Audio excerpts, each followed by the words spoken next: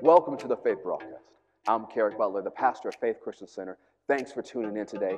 We believe today's message is going to help you live this lifestyle of faith. It's going to empower you to live a life that makes Jesus famous wherever you go. Open up your heart. We know God has something special just for you. And we believe that as you listen to today's message, something good is going to happen to you. So listen up. I'll talk to you today at the end of our broadcast. 1 Corinthians chapter 15. We know this is a year of winning and victory. We are expecting unprecedented victory this year. Anybody else expecting unprecedented victory this year? 1 Corinthians chapter 15, verse 57, one of our text scriptures for this series. But thanks be to God, which gives us the victory through our Lord Jesus Christ. Therefore, my beloved brethren, be steadfast, unmovable, always abounding in the work of the Lord, for as much as you know that your labor is not in vain in the Lord. One of the things we've said in this series so far is that thanks be to God, which gives us the victory, which lets you know victory is a gift. Say, victory is a gift. So when you think about whatever you need victory in your life today, victory is a gift. Now, how do we receive gifts from God? By faith. Ephesians chapter 2, verse 8. Let's go there for a second. Ephesians chapter 2, verse 8. I want to lay this foundation again for where we're going today. Ephesians chapter 2, verse 8. It says, for by grace are you saved through faith, and that not of yourselves, it is the gift of God. Now, grace, when you look at it in the New Testament alone, has over 21 different definitions. To make sure that you apply the right definition of grace to the scripture, you let the scripture define itself. And so for this part here, this word grace means gift. It is the gift of God. So you are saved by grace through faith. That word through means the channel or the doorway of. The channel or the doorway of. So you're saved by grace, but you got that grace by faith. And so I used this example before, so let's pretend your favorite car, whatever it is behind that door. I'm not talking about the one that you just buy so you stay within your budget. I'm talking about your dream car, fully loaded, that all you have to do is walk through those doors, and the keys are waiting for you. They've already paid all your insurance and taken care of gas money for years. It's right through those doors, right? So you can think of a dream car as easy 6 figures, right? So what's more expensive, the doors or the car? See, you can't get to the car unless you go through the doors. So there's only one way to get the car is to go through the doors. Now, how many would say the doors are worth more than the car?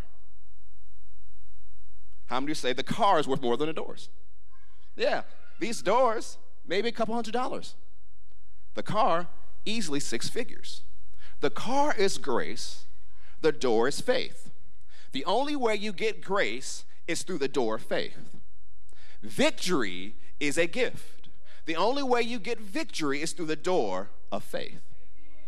So whatever victory you need in your life has to come through the doorway of faith. The scripture tells us faith comes by hearing, and hearing by the word of God. Not having heard once, or having heard 10 years ago. It's continually hearing the word of God. As you continually hear the word of God, faith builds in your heart. So if there's a specific challenge you're facing today or facing this week, that means you need to get in the word of God concerning whatever you're facing. Why? Faith builds in your heart so you can get the grace. You can get the victory. Victory is a gift. And we receive gifts from God by faith, through the doorway or the channel of faith. And so one of the things that some people have, they say, well, God will bless me because I have enough faith. No. God will bless you because he loves you. God gives you the victory because he loves you. The channel or the doorway of faith determines how much victory can get into your life. It's not about how much God loves you. It's about how wide have you opened the door. And so let's picture faith as a highway. Now, you could have a 1-street lane of faith, or you could have a 6-lane highway of faith. How many know if you got a one way, it's going to be a lot of traffic backed up. But if it's 6 ways, a lot more cars can go through. It's the same way with faith. If you want more grace to hit your life, expand your faith. See, God does all these things because he loves you. God wants to bless you more than you want to be blessed. God wants you to be victorious more than you want to be victorious. And so God has his part, but we have our part. Our part, one of our parts, is to expand our faith and believe what God said about it. So victory is a gift. And whatever you save by, you live by. We're saved by grace through faith, so we are to live by grace through faith. So let's go to 1 Timothy chapter 6, verse 12. Another text scripture for the series. Just laying the foundation here. For those of you who are new here or new watching online, one of the things you'll learn about us, we are a Bible teaching church. So we don't just give you one scripture. We'll give you scripture after scripture after scripture, line upon line, precept upon precept. One of the ways my pastor and mentor trained me is present the message like you're a lawyer in a courtroom. Because one of the things also we say here very often is you're not under any obligation to receive a word from a preacher just because they're a preacher. If they can't prove it to you from the word of God, you don't have to take it. You don't have to receive it. And so one of the things we do in the messages on Sundays and Wednesdays and through the Faith Bible Institute and other things we do is help you understand the context of the scripture. Because if you take a scripture out of context, what do? You take the text out of context, all you're left with is a con. And so we are a Bible-believing, Bible-teaching church. And so one of the things you'll see, me or the team here, we'll go line upon line and precept upon precept so that your faith is in the wisdom of God, not the philosophy of men. That your faith is in the word of God, not somebody's opinion. How many know everybody's got an opinion? You know, my mentor says it this way, opinions are like armpits. Everybody's got a couple of them. So we need to make sure our faith is in the word of God. So 1 Timothy chapter 6, verse 12 says, fight the good fight of faith. Lay hold on eternal life, whereunto you are also called, and has professed a good profession before many witnesses. Now, as we've covered in this series so far, fight the good fight of faith. Now, he could have just said fight in faith, and we'd get the point. But if he has to say fight so quickly, 2 times in one phrase, what is the emphasis of that phrase? Fight. The emphasis is not even faith, even though we know how important faith is. The emphasis is fight, which lets you know in this life you're going to have to fight. Even when you're saved, even though you're born again, you're going to have to fight in this life. Fight the good fight of faith. As we said, this word fight means to enter a contest, to contend in the gymnastic games, speaking of those games in Rome and in Greece. To contend with adversaries, to fight, metaphorically means to contend, to struggle with difficulties and dangers. So how do I contend with the difficulties and dangers of life? By faith. It means to endeavor with strenuous zeal, to strive, to obtain something. Notice, because of the second word fight so closely, it's the same word in the Greek, so they both have the same Greek word for fight. The New Testament was written in the Greek. The same word used to fight is the same as the first of the verse. It conveys the idea of one who has given his complete concentration to the conflict and is totally focused on engaging the conflict at hand and achieving victory, regardless how long it takes or how much agonizing effort is required. It is the picture of total commitment to victory. It is the picture of total commitment to victory. So we're going to have to fight the good fight of faith. That means we have to be totally committed to victory. So life is not like the 12 and under games where, okay, we may have lost badly, but if the snack is good, we're okay. That if the snack is really good that the team mom or dad brought, we'll forget how bad we lost. That's not life. No, we have to be totally committed to victory. And one of the things we talked about, this total commitment and fighting the good fight of faith, takes technique and strength. That if I'm going to win, I need technique and I need strength. Go to Ephesians chapter 6. We won't get too much into those 2 words, but we covered those in the previous weeks. So you can go on YouTube or the Faith Plus app and watch those. But Ephesians chapter 6, verse 10. Ephesians chapter 6, verse 10.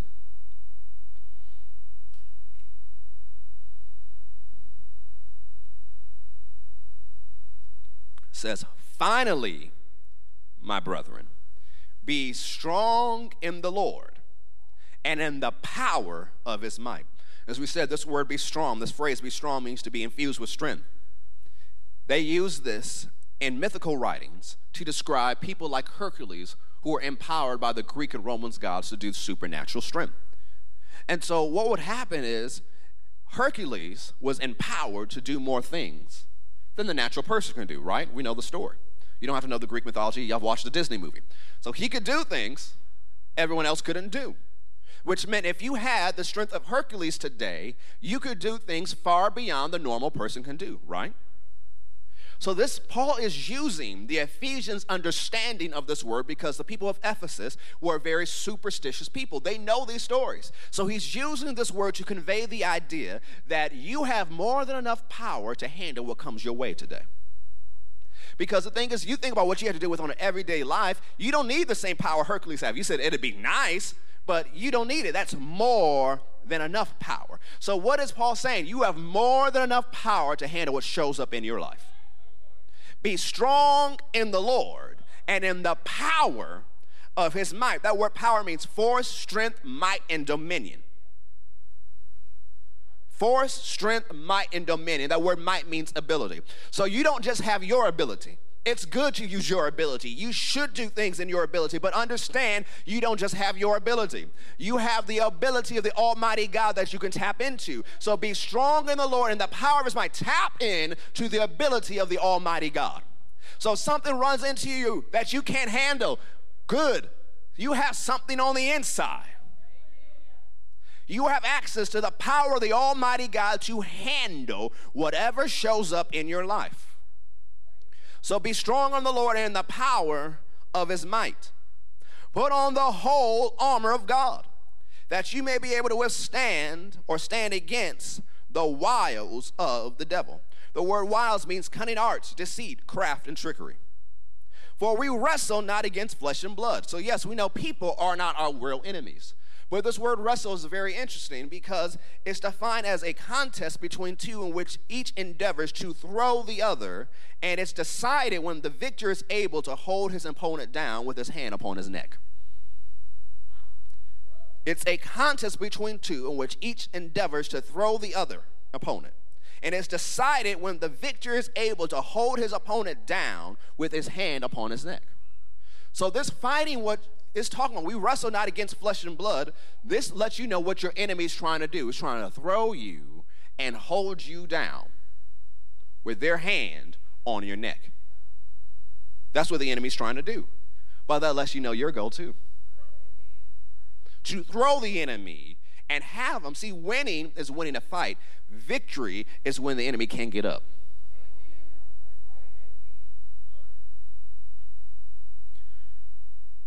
For we wrestle not against flesh and blood, but against principalities, against powers, against the rulers of the darkness of this world, against spiritual wickedness in high places. We talked a little bit about this on Wednesday. And so notice the key word here in verse 12. It's against. Notice how many times it says, for we wrestle against, not against flesh and blood, but against principalities, against powers, against the rulers of the darkness of this world, against spiritual wickedness in high places. This against 5 times. The emphasis is against. How many can see that? This word against means face-to-face combat. It's letting you know that in your everyday life, you are in face-to-face combat with an enemy you cannot see. And that shouldn't find very strange to us because here's an enemy that we can't see, but we know is an enemy. COVID-19, that is an enemy. Anybody agree that is an enemy? How many of you can see it? No. But you take things you need to do to protect yourself from that enemy.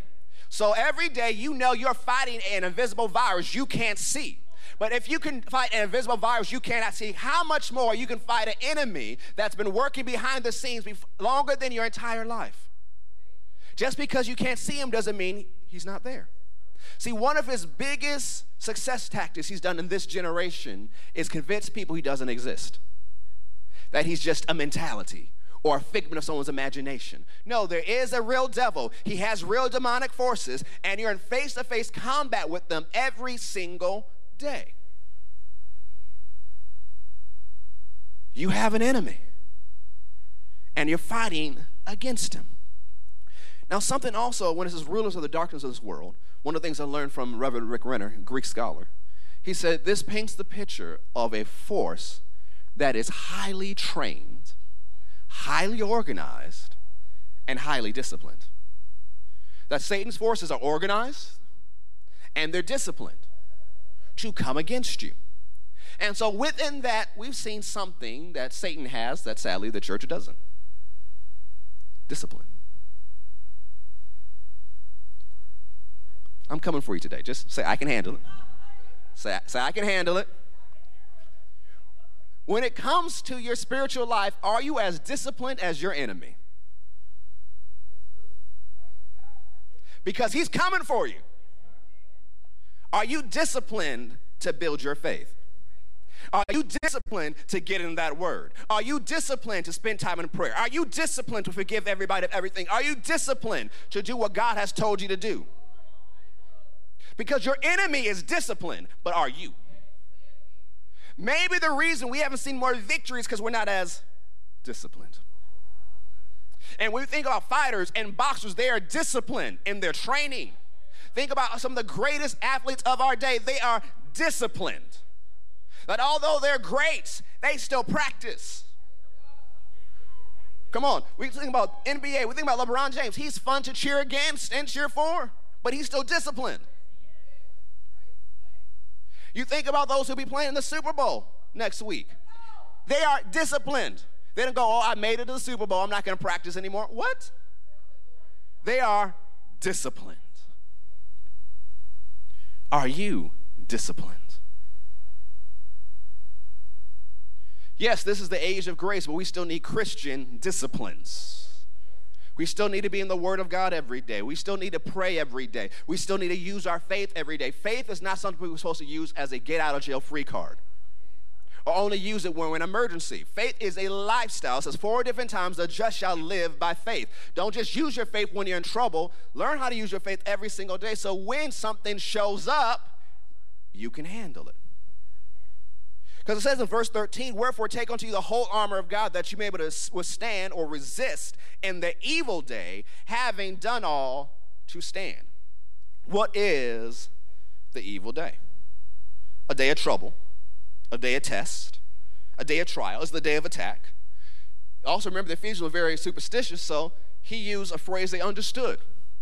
It is a day of misfortune, or it's a day of a bad break, or what some people call, oh man, it was just an unlucky day. Now, he just told you it was the enemy he was attacking. And so there's some days, everything's pretty normal. But there's some days it seems like everything breaks loose, that Satan threw everything at you and the kitchen sink. That's one of the days you would define as an evil day. But if you live the life God has called you to, and you live by faith, that even when the day of the bad break attacks, or when Satan unleashes everything your way, you can withstand. This word withstand means resist. And what does the scripture tell us? Resist the devil and he will what? Flee. So you have no business running from the devil. The devil is not even in your class. We make too much of the enemy. He is an enemy, but he's not even in your class. So what do you mean, Pastor, he's not in your class? You are born again. When you are born on the earth, you are born in the God class. What does Psalm 8 tell us? That he made us a little lower than himself. So when you were born naturally, you were born in a class above angels and demons. Remember, Satan is a fallen angel. Your class is already higher. But when you are born again, the greater one, the Holy Spirit of God himself, moved in on the inside of you. Satan is not in your class. It tells us in Romans 16 that God will crush Satan under your feet. If Satan gets higher than your feet, he is too high.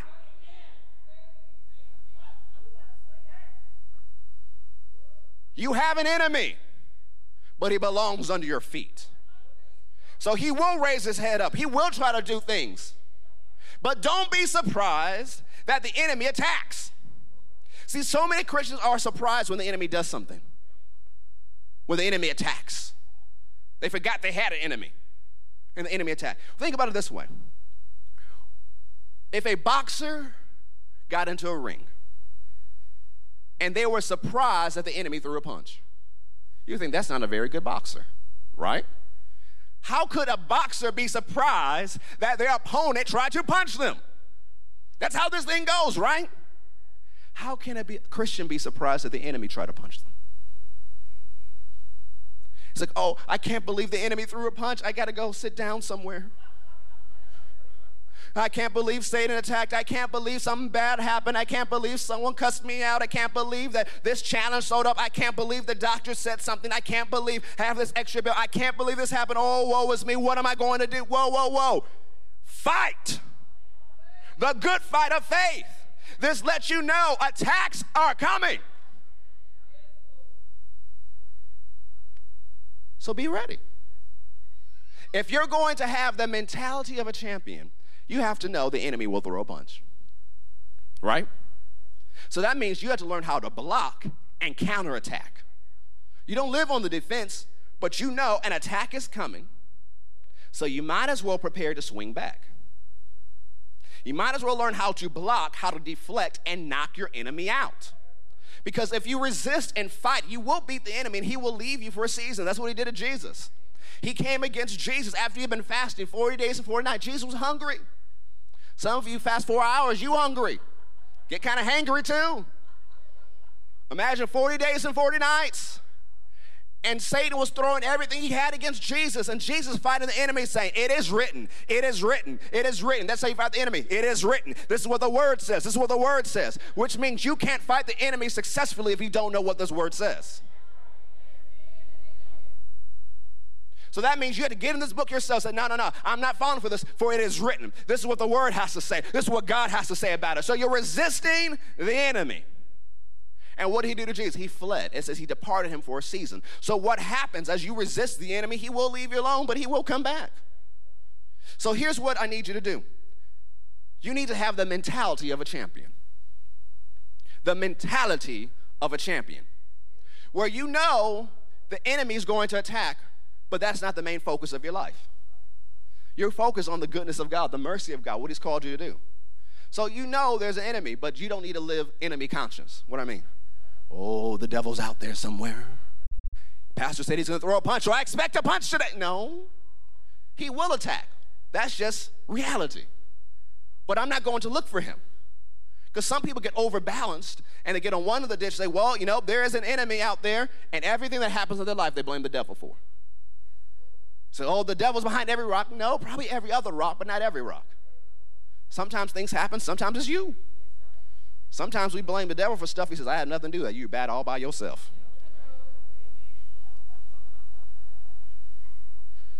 So, yes, you do have an enemy. Yes, he does attack. But remember, you know how to win. So this means as a mentality of a champion, I know there are attacks coming. I know how to block. I know how to deflect. I know how to counterattack. And I'm not going to be surprised when the enemy tries something. And I'm not going to be the person who just gives up because an attack came. You know, last week we talked about the stance. So that means if he attacks or you attack, you don't lose your balance. Because some of us get overbalanced. Okay, cool, I'm going to go against the enemy. Good. I'm going to be on the offensive. Good. But because your stance is not right, you throw a punch and you fall out. The enemy didn't do anything. It was just you. He's just standing there. It's like, wow, you missed and you on the ground. And we said in order to be able to have the right stance to fight the good fight of faith, we have to be planted in the word of God and in the love of God. We don't just speak the truth, we speak the truth in love. That what we do is grounded in the truth of God's word. We do not compromise the truth for anything. But in all our standing in the truth is standing in the love of God. And just because it's true doesn't mean you got to say it right now. Well, it's true. They didn't know the truth. Did you check in with the Spirit of God? Should I say something? Did you ask God, should I post this? Should I tweet this?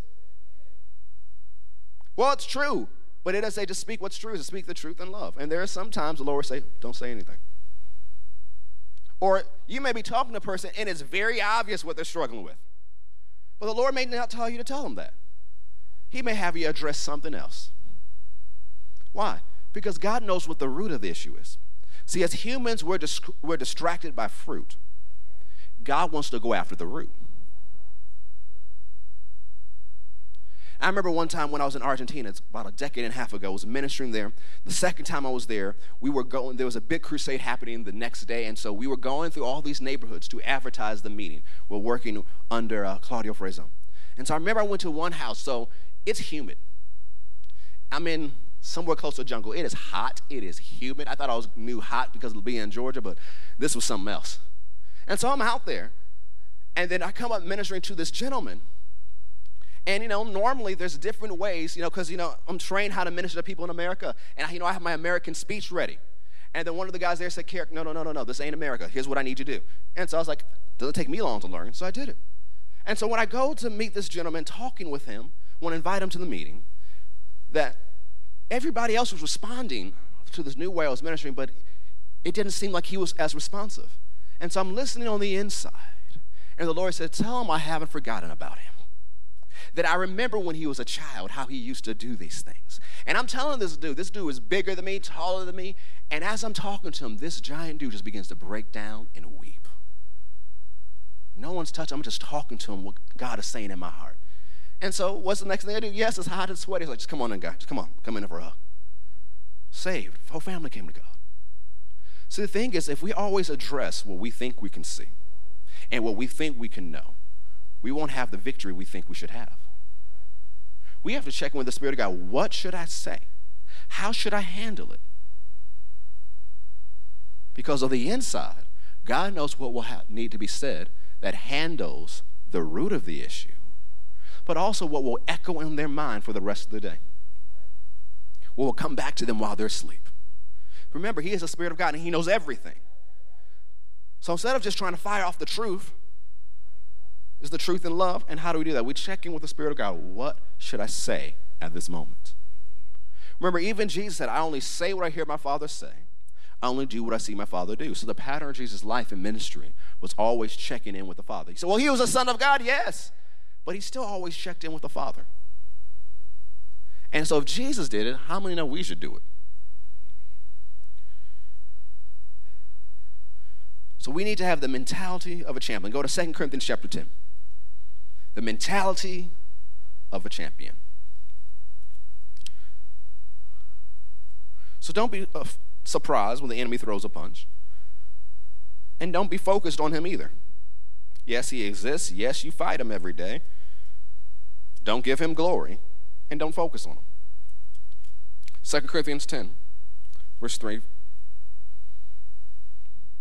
For though we walk or we live in the flesh, we do not war after the flesh. For the weapons of our warfare are not carnal, but mighty, which means having power to do something through God, to the pulling down of strongholds, casting down imaginations and every high thing that exalts itself against the knowledge of God, bringing into captivity every thought to the obedience of Christ. So every weapon we have is mighty. Say, every weapon I have is mighty. The word mighty means having power to do something. And what is that power to do? To pull down or to cast down strongholds. That word pull down or cast down means demolition. Now, what are strongholds? As we shared in the last couple of weeks, strongholds is a castle, a fortress, or anything on which one relies. It is a castle or a fortress, anything on which one relies. A philosopher who advised one of the Roman emperors in the 1st century AD used this word to describe arguments that people would present that couldn't be defeated by another argument. So you can truthfully say that a stronghold in your mind can be a mentality, a philosophy, or even an identity. It can be a philosophy, a mentality, or even an identity. It may be an argument for a set course of actions. It is a mental process or philosophy on which the person relies, depends on, trusts in, or has confidence in. It is a mental process or philosophy on which the person relies, depends on, trusts in, or has confidence in. Which means there can be strongholds in your life that are determining how you act because you rely on it. You believe in it. You think about it all the time. And so with that, there are ungodly strongholds and there are godly strongholds. See, some of us have trouble doing what God tells us to do or believing God because of life experiences. And what we've experienced has caused us to believe something and develop a mentality that's against God's word. And so what do we have to do? We have to readily recognize when a mentality we have is against the Bible. And when we acknowledge, you know what, that thinking is not right, so I have to resist that way of thinking. How do I do it? By getting in the word. Using the weapons of our warfare. We have a list of weapons. One of it is the authority of the believer. So what do you do when a thought comes to your head that you know is against the Bible? Say, no, that's not my thought. I'm not thinking about that. No, I hold the blood of Jesus against that line of thinking. I'm not thinking that way. Because if it's a mentality or a stronghold, that means you're going to have thoughts like that every day, all throughout the day. So what do? Until you tear it down, you have to resist it all throughout the day for where it comes. Let's say you start out with 1,000 thoughts this way. Eventually be down to 100. Eventually be down to 10, then to 1. You keep resisting until it doesn't even show up. But as you resist it, you're tearing down the stronghold of the enemy, but you're building up a stronghold of God. So yes, you resist thoughts of, you know what? You're just going to be broke all the days of your life. Your daddy was broke, your granddaddy was broke, your great-grandma was broke, you can be broke too. That's a stronghold of the enemy. So you resist that thought, but then you begin to build a stronghold. You know what? My God is a provider. The Bible says his name is Jehovah Jireh, the God who sees and provides. The Bible says he's El Shaddai, the one who has more than enough for me. The Bible says he supplies all my needs according to his riches and glory. The Bible says God is able to cause all grace to abound towards me, so I have all sufficiency in all things, and I abound to every good work. So what are you doing? You're tearing down the lies of the enemy, saying you'll never have enough, and you're replacing it with the truth of God, saying I will have more than enough.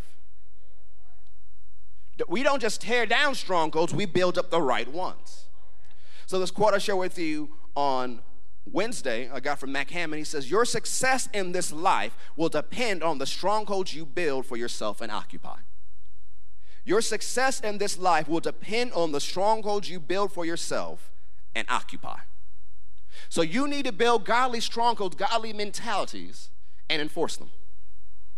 That means you have to take time outside of Sunday to build godly strongholds. It's good to be in church in person and online on Sunday, but how many know that's 2 hours compared to the rest of your week? And some of you spend more time on Netflix in one day than that.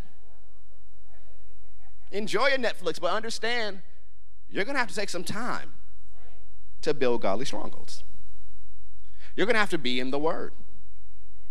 You're going to have to resist. You're going to have to be disciplined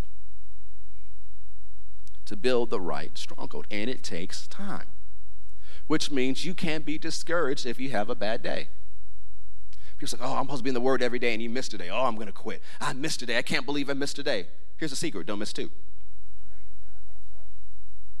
Don't be discouraged because you missed today. How many know you're not perfect? How many realize it by now that you ain't perfect, that you got issues?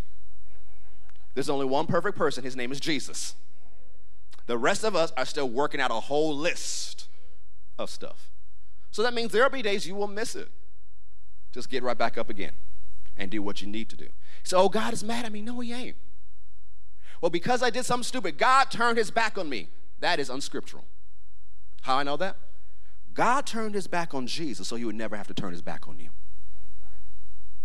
When Jesus was on the cross, he said, my Father, why hast thou forsaken me? He was standing on Psalm 22. But at this moment, Jesus had separation, the only separation he's known in eternity from his heavenly Father. So, well, why did God do that? So he would never have to do it for him. See, whatever Jesus bore on the cross, we don't have to carry. He bore our sicknesses, so we don't have to carry them. He bore our sin. That means we're supposed to resist it. So this is just my cross to carry. Whoa, pause. That's a lot of religion. Bull. You don't carry Jesus' cross. Why? Jesus carried it. Why are you trying to carry something he carried? You do have a cross to carry, and when you look at it through the scriptures, it's walking in love with unlovable people. That's your cross to carry, not what Jesus carried. Because if you could carry the cross of Jesus, you would not need a Savior. Carry now your cross, not his. You can't even pick up his.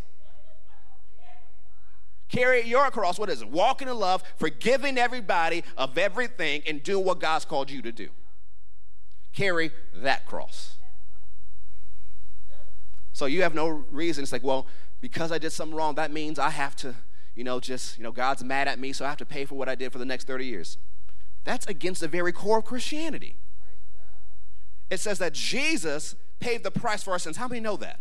That he paid the price for our sins. So if he paid the price for your sins, why do you have to pay for it? Well, Pastor, you don't understand what happened in my life. I made all these bad decisions, and now I got a record. So for the next 30 years, I have to deal with the effects of my sin. Whoa, that may be true in the natural. But Jesus paid the price for your sins. And if you turn to him, you repented, and the blood washes away all your sins, you're now in a position to receive unprecedented favor. That although you have a record, for some reason the judge wants to show you favor. Although you have a record, the boss says, you know what, I still want to hire you anyways. They says, it doesn't make sense, but I want to show you favor. What happened? You have turned to Jesus. He's washed away your sins, and he can undo your record and all the bad things you've done. Pastor, you don't understand how many drugs I've taken and what I've done to my body. You don't understand about my liver. We serve the Jesus who can set you free from alcoholism and give you a brand new liver. Pastor, you don't know how many things I've smoked. You don't know my lungs. Jesus can set you free from that addiction, heal your lungs, and give you a brand new one. He's Jesus. Stop putting your faith in your past. Put your faith in the blood of Jesus. He can heal you, deliver you, preserve you, provide for you, and restore your life and give you a life that's better than you ever had or imagined. This is who he is. So put your faith in him and his plan for your life and not in your past. Stop bringing up your past. Jesus doesn't bring up your past, so why do you bring up your past? You might say, well, I've done this 1,000 times. I need God, I need you to forgive me this 1,001st times. Like, what are you talking about? The blood has washed away all your sins. See, King David didn't even have this. He said, how blessed is the man whom God covers his sins. The best he could think about, God covering it up. If it's covered up, it's still there. But God did David one better. I'm going to wipe it away. I'm going to wash it away. I'm going to obliterate it. So when you stand before God, after you repented, when you stand before God, he sees you as pure and as perfect as Jesus himself. He has made you the righteousness of God in Christ Jesus.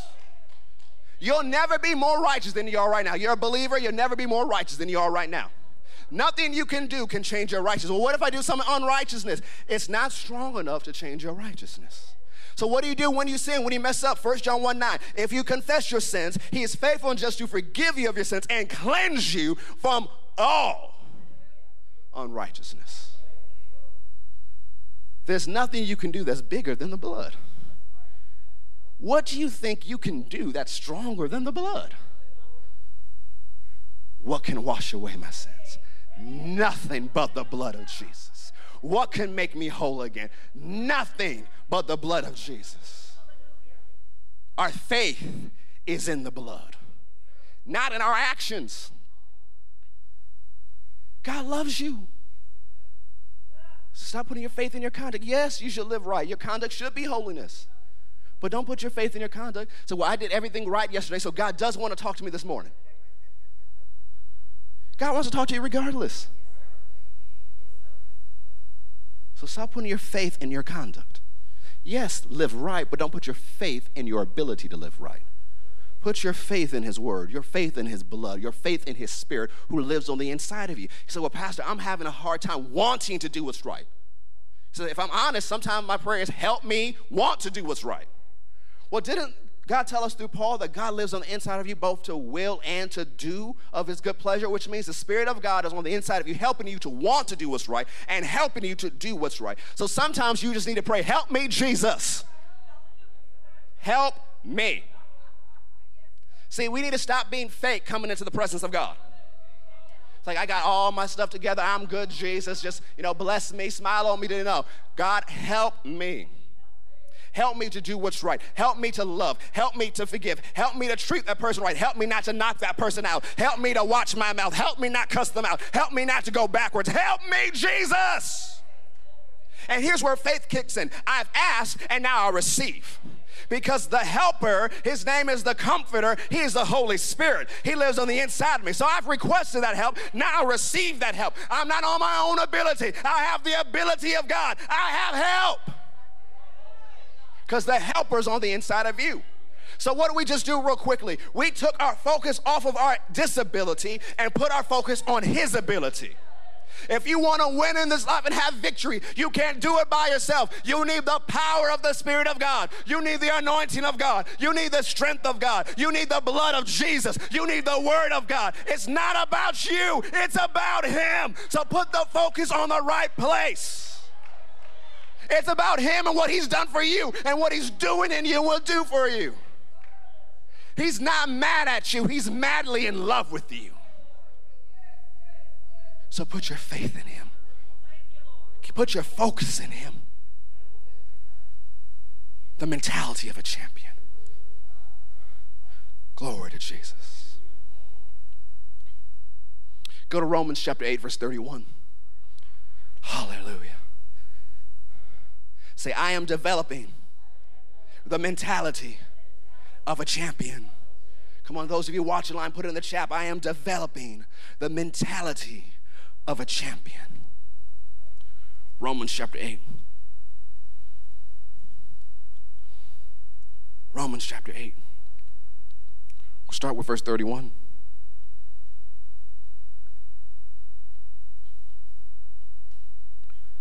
What shall we then say to these things? If God be for us, who can be against us? In other words, say, if God be for us, it does not matter who's against us. If God be for you, and He is, who can successfully stand against you? He that spared not His own Son, but delivered Him up for us all, how shall He not with Him also freely give us all things? When God gave you Jesus, He gave you everything. So some of you are struggling to believe, well, how can I get the job that I need? When He gave you Jesus, He gave you the job. So, well, I need wisdom. I don't understand. I don't have the right background. I don't have the right education. When God gave you Jesus, He gave you the wisdom. Well, I need favor. When God gave you Jesus, He gave you the favor. Well, I need a house. When God gave you Jesus, He gave you the house. When God gave you Jesus, He gave you healing.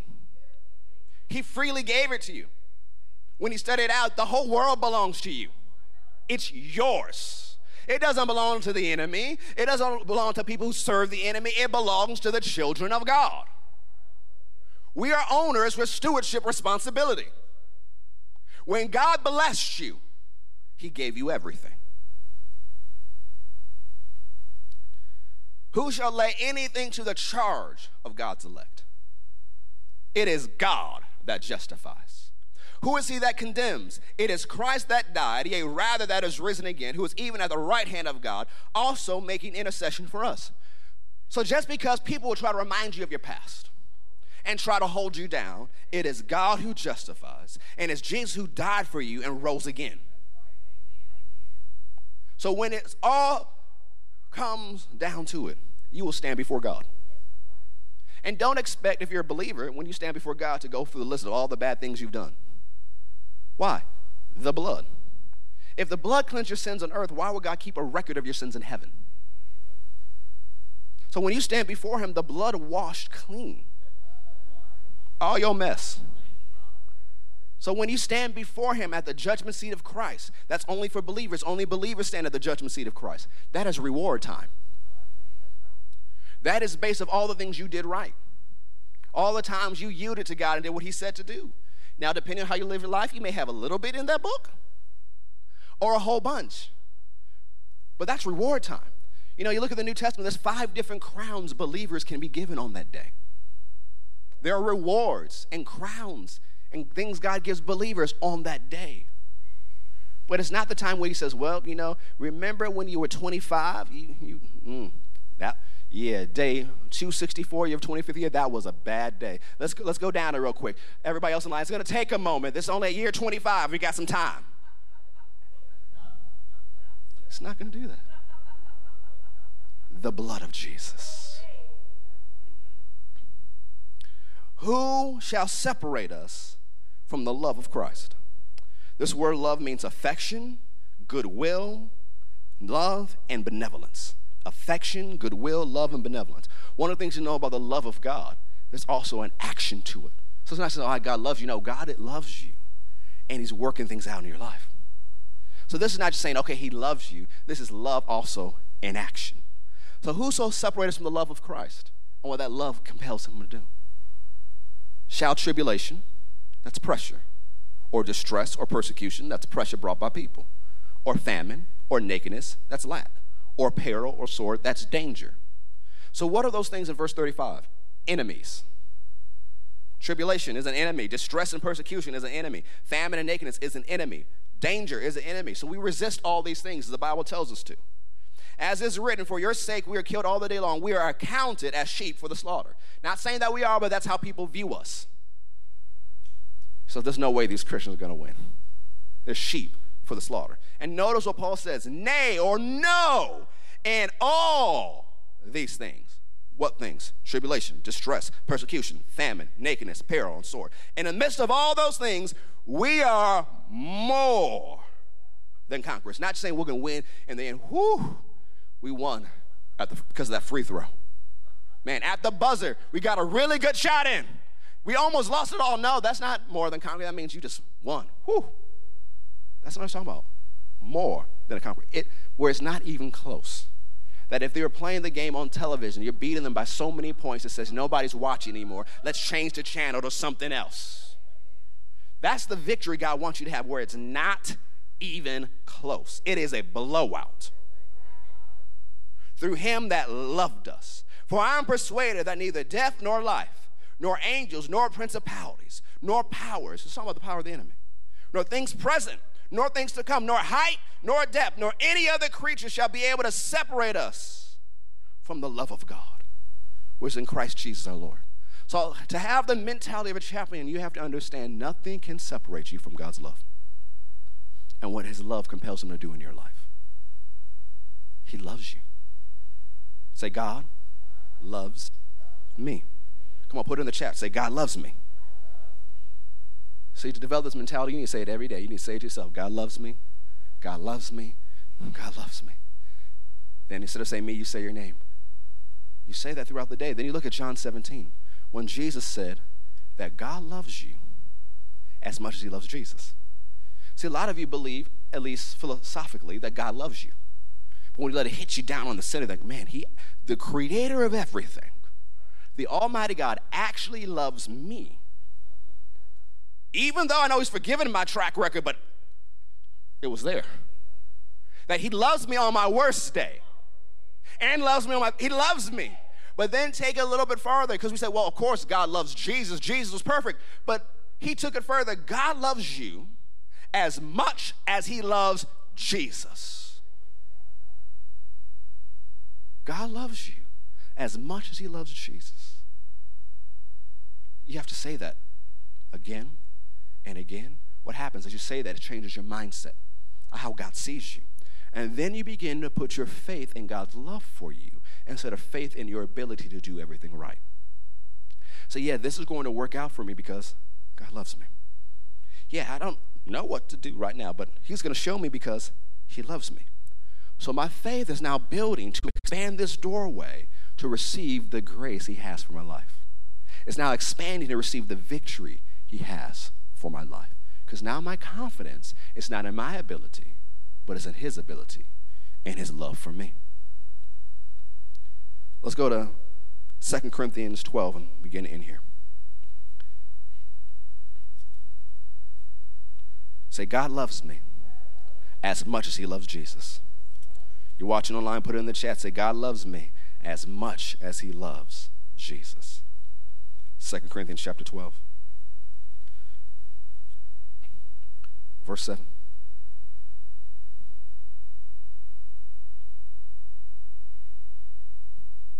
You know, one of the things see in chapter 11 and verse 12, Paul is giving his testimony of all the things he went through in his life. Now, you may have gone through some things, but you didn't go through what Paul went through. You may have, a story that people won't even believe, but when you look at what Paul went through, like, ooh. Because see, Paul writes about some things in chapter 11 that the book of Acts doesn't even share. So chapter 12, verse 7, and Paul says, unless I should be exalted above measure through the abundance of revelations, there was given to me a thorn in the flesh, the messenger of Satan to buffet me, lest I should be exalted above measure. Now, let's give some context. Some people say, well, see, Paul was getting too high in his mind, so God gave him a messenger of Satan. Why would God give Paul, his man, a messenger of Satan? When we think about this outside of religious context, that doesn't make sense. The thorn in the flesh is a messenger of Satan. That word messenger is the same word that implying a demon. So would God give Satan a demon? No. So who sent the demon? Satan. So looking at this phrase, exalted above measure, Reverend Renner defines it as it speaks of a person who has been magnified, increased, and lifted up to a place of great prestige and influence. This phrase speaks of a person who has been magnified, increased, and lifted up to a place of prestige and influence. In other words, this person has been made famous. And because of his revelation and his obedience to God, Paul is famous not only in the natural world, but also in hell. Well, how do you know that? Remember the book of Acts? When these 7 warlocks got together and they tried to cast out a demon because they heard Paul do it? And so, when you see the revival that happened in Ephesus and Paul's ministry there, he stayed there for 2 years. So everybody that lived in Ephesus and the surrounding area heard Paul preach at least once. That's modern day Turkey. That whole nation heard Paul preach. It's amazing to think about the revival, what happened. And so these people were in the audience. They decided not to believe what Paul said, but they saw Paul cast out demons and heal the sick. They said, well, if Paul can do it, we can do it. So they walk in to this demon-possessed man and said, we adjure you by the name of Jesus, whom Paul preaches, come out. And the demon looked at him, and he replied, Jesus, I know. What is he saying? I remember when Jesus came down to hell and whooped all of us. I know him. Paul, I know. That word know there means I've recently become acquainted with him. I've heard his name. We know who he is. But who is you? And the demon leapt and beat those 7 men, took all their clothes, and they ran out the house bleeding and naked. Why? They had no authority. But one of the things that shows you is as Paul was doing what God called him to do, he was rising up in the spirit world where the enemy knows we know who he is. And he is a danger to us. We are concerned about that man. See, you should be famous in hell. Well, hell is concerned because you woke up again. Like, oh, God, they're up again. Come on, you should be so famous that when you wake up, hell goes, they start becoming religious. Do you know demons can get religious? Did you know that? How many know that demons can get religious? Because it happened in Jesus' ministry. It says when they began to beg and implore Jesus, it's almost like they're praying, come on, Jesus, look. Come on, we know you're God. Just leave us alone. What happened? The authority of Jesus made the demon get religious. You should terrify hell. Just because you exist, you're a terror to him. That you wake up in the morning, the enemy attacks. Not because he thinks he can win, but he's so frightened that you may take territory.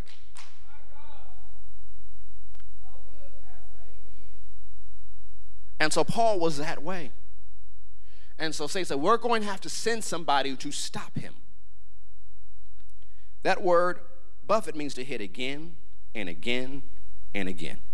So we're going to send somebody that can hit him again and again and again. What's the purpose of hitting again and again? So he quits. So he gives up. And Paul lists the attacks of the enemy. Go to chapter 11 real quick. Just a page over or swipe over.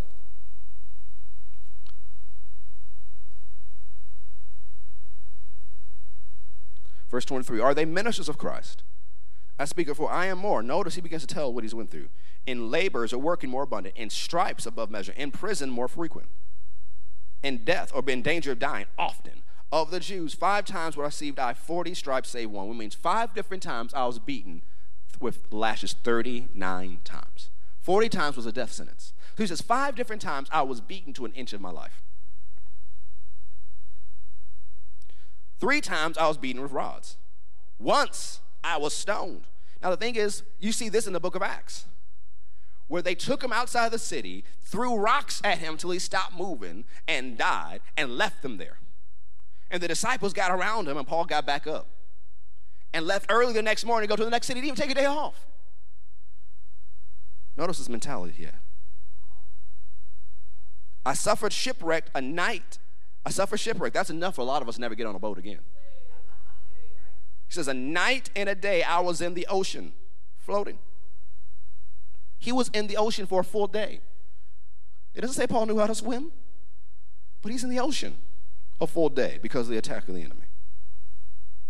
And journeys often in danger of waters, in danger of robbers, in dangers of my own countrymen, in dangers by the heathen, in danger in the city, in dangers in the wilderness, in dangers in the sea, in dangers among false Christians, in weariness and painfulness and watchings and hunger and thirst and fastings, often in cold and nakedness. Besides all of those things that come upon me daily, the care or the anxiety that's pressed upon me because I care for all the churches. So when you look at this sums up Mark chapter 4, the affliction, persecution, and the cares of this world. 3 attacks of the enemy. What is Satan describing? Everything that demon sent his way. Now go back to chapter 12, verse 7. For this thing, that messenger of Satan, I asked the Lord 3 times that it might depart from me. He said, well, at least Paul knew where to go. So God, get this demon away from me. God, get this demon away from me. God, get this demon away from me.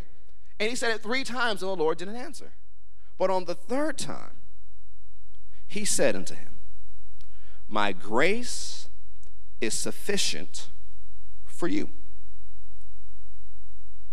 For my strength is made perfect in weakness. Now remember, we said grace has 21 different definitions. So grace here in this verse is defined as the supernatural, miraculous power of God. It is the supernatural, miraculous power of God. And when people hear the word sufficient, they think, okay, God's power is enough for us so we can get through in this life. So when you see the word sufficient, how many say, well, it's enough? How many say that's what it's defined as? But that's a limited definition of what that word means. That word sufficient means to be enough against any danger. It means to defend. It means to ward off. It presents the idea of raising a barrier. It means to be enough against any danger, to defend, to ward off. It presents the idea of raising a barrier. So what did God tell him? My grace, my supernatural power is a wall. So you're asking me to deal with it, and I already did. I gave you grace like a wall. I gave you grace like a defense. I gave you power to handle it. And Paul got it. That's why he said, most gladly, therefore, will I rather glory, that means boast and rejoice, in my infirmities. That word means weakness. It describes a person who feels weak, distressed, unsettled, or needy. This word weakness, this infirmity, one who feels as weak, distressed, unsettled, or needy. So most gladly will I rejoice in my weaknesses, when I feel needy, when I'm unsettled or distressed. Why? That the power of Christ may rest upon me. The anointing, the grace. So on the days where it seems like it's a lot, Father, I thank you that you're more than enough. On the days when I feel like crying and giving up, Father, I thank you that you're more than enough. On the days when it seems too much, Father, I thank you that grace is the wall. What happens? As I'm doing this, the power is coming on me to handle whatever I'm facing. Whatever dare to show up in my life today, you're more than enough. So I'm more than enough. I'm not more than enough because of my ability or how smart I am. I'm more than enough because the one who's more than enough lives on the inside of me. Greater is he who is in me than he who is in the world, which makes me greater than anything I'll ever face in this world by association alone. The greater one's in you. He's made you greater than whatever you face. So Paul understood this. So therefore I take pleasure, or I think well of, when I'm in weaknesses or feeling needy and reproaches and necessities and persecutions and distress for Christ's sake. For when I'm weak, then am I made strong. So I acknowledge I can't do this by myself. I'm weak, I'm needy, I'm distressed. I don't got this. So now instead of focusing on what I don't got, I look at the one who has everything. the one who sits on the throne but also lives in my heart. Father, I thank you because what your word says. I thank you that you deliver me. I thank you that you set me free. I thank you that you heal my body. I thank you that you always cause me to triumph. I thank you that you give me the victory. I thank you that your word is true. I thank you that you are enough. And as I'm focused on that, the power of God will strengthen you and come upon you and enable you to handle it. That's how you tap into the power. It's choosing to thank God every single day. It's choosing to be covenant-minded. It's developing the mentality of a champion. We don't have time to get into today, but a lot of us know the story of David and Goliath. We'll get into him next month. David was a shepherd boy, although he was anointed to be king. He's a teenager at this point, taking care of the shepherd, taking care of the sheep. And his dad said, I want you to go deliver this food for your brothers. So this day, David's not a shepherd, he's Uber Eats. He's going to the battlefield to see how his brothers are doing and to bring food for him and their commander. And while he was there, Goliath, this 9-foot-tall giant. Come on, I've seen some NBA players up close, and they're huge, but Goliath was 2 feet at least taller than some of them. Huge. Comes out, and all Israel gets afraid. And he makes the same deal he's been making for 40 days. How about this? If you can take me down, then all the Philistines will follow you. But if I take down your champion, you all have to serve us. And he's been making the same challenge for 40 days. And David, this teenager, this shepherd boy, this Uber Eats deliverer, just happens to be there. And he said, well, what's this guy doing? So he's been doing it for 40 days. And then someone says, the king says that whoever takes down Goliath, he'll get to marry the princess. He'll be tax-free, and he'll make him rich. And David was like, I've been with those sheep way too long. This sounds good. Wait a minute. And then you see the scripture went and asked them again. So what happens to the man that takes down Goliath? They said he gets to marry the princess, he becomes tax-free, and the king will make him rich. Then what did David reply? Who is this uncircumcised Philistine that he would defy the armies of the living God? So David, in this instance, you see he's reward motivated. He's taking down the giant because of the reward, right? But when we see the phrase uncircumcised Philistine, to us doesn't mean much. But to David and those who live in that time, what does it mean? A person who has no covenant. Circumcision in the Old Testament was the sign of the covenant, was a sign of the covenant promises, that they're in covenant with God and God's in covenant with them. That when you're in covenant, the parties become one. That what one party does for the other party is expected to do so. And so back in those days, if you had a covenant was made between a group of farmers and warriors, the warriors can't grow food for nothing, and the farmers can't fight for nothing. So they would come together. And they said, we are one. Which means the farmer said, we'll make sure you eat before we eat. And the warrior said, we'll fight for you before we fight for ours. We are one. And so this covenant mentality, the farmers always expect the warriors to show up. And the warriors always expect the farmers to bring food. They're in covenant. And so David is saying, I have a covenant. And then he stood before King Saul, and he says, the same God who delivered the lion into my hands and the bear into my hands will do the same thing to this giant. He called on his track record with God. The same covenant-keeping God that delivered him from a lion and delivered him from a bear. He says, this giant is going down too. What was David? Covenant-minded. He knew his covenant promised him victory. See, David wasn't the first person to take down a giant in the Bible. When he said it out, Moses took down a giant. See, a lot of us think about Moses, the old man on the mountain, but we didn't see the battle scene when he took a sword and took down a giant. But when you study it out, and I'll share more in February, that the children of Esau took down giants. They did. The children of Lot took down giants. And now we see the children of Abraham facing giants, just like they did in Joshua's day. And the thing they all had in common was Abraham. who God made a covenant with. So when we look at the scripture, God fully expects his people to take on giants, to take on situations that are impossible and win, because he has blessed them and given them a covenant. So you may be looking at stuff in your life this week that's too big for you. You have a covenant and you're blessed.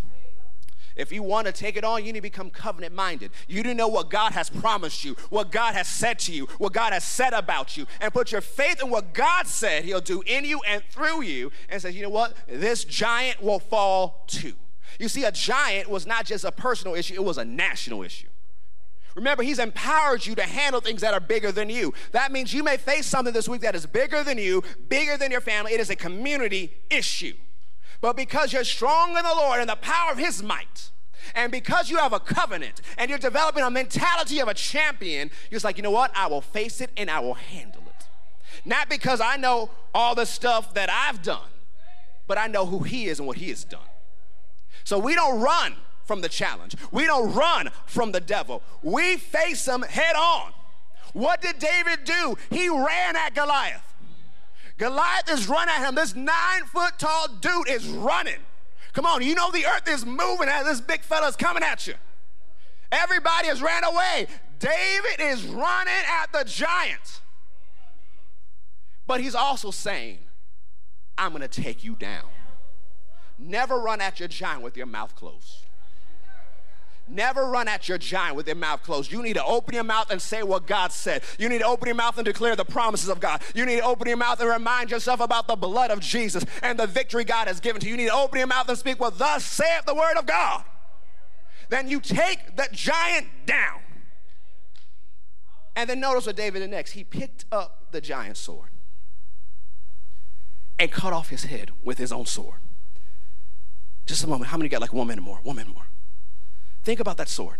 It was made in the camp of the enemy for the purpose of oppressing the people of God. It was designed to hurt the people of God. It was designed to take the people of God down. Satan and his people had crafted it to hold the people of God down. But God took a situation that was created to take his people down and turned it for their deliverance. So there are some things that have been crafted and made in the camp of the enemy to take you down, to hold you back, to destroy you. But God is the God who can turn it around and cause it to be for your good. He's the God who can turn things around for you, and he has a habit of doing it suddenly. Now, all day it looked like it was going to be bad, but suddenly it turned around. For years it looked horrible, but suddenly it turned around. This is who he is. And that's what he wants to do for you. Give you suddenlies and turn things for your good. And you'd be like Joseph says, although you meant it for evil, but God turned it for my good. Yeah, it looked bad, but God. Yeah, they counted me as sheep for the slaughter, but God. But on all these things, I'm more than a conqueror through him that loved me. Yeah, it looked bad, but God. Yeah, I know what the doctor said, but God. Yeah, I know what my bank account said, but God. I know what they said about my children, but God. I know what they said about my life, but God. I know what they said about this community, but God. Develop this mentality. Challenge the devil in his territory and win. This is your year of winning and victory. Don't let Satan talk you out of it. Stand to your feet.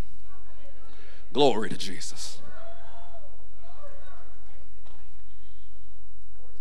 Glory to Jesus. Glory to Jesus. Glory to Jesus.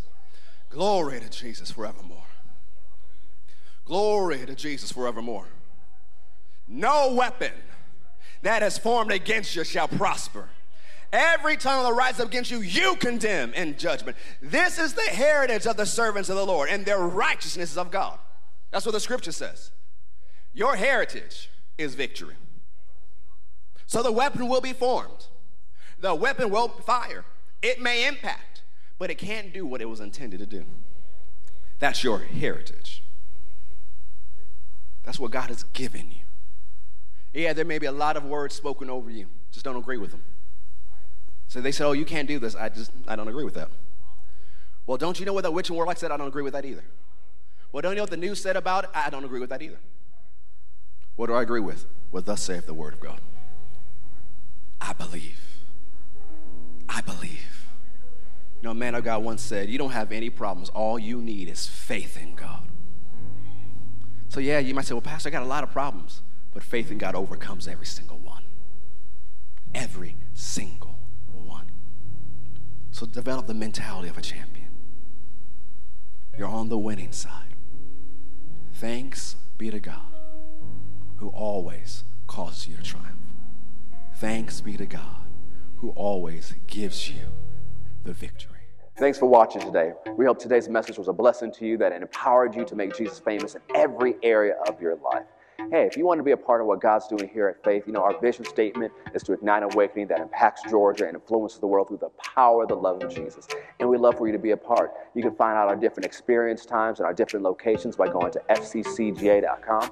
If you want to give, you can text FCCGA to 73256. You can also go to fccga.com to give online and be a part of what God's doing here. We'd love to see you anytime you're in our area. We believe God has something good just for you. And anytime you come to our faith experience, we believe you will experience God and His plan for your life. So thank you for tuning in today. We'll see you next time.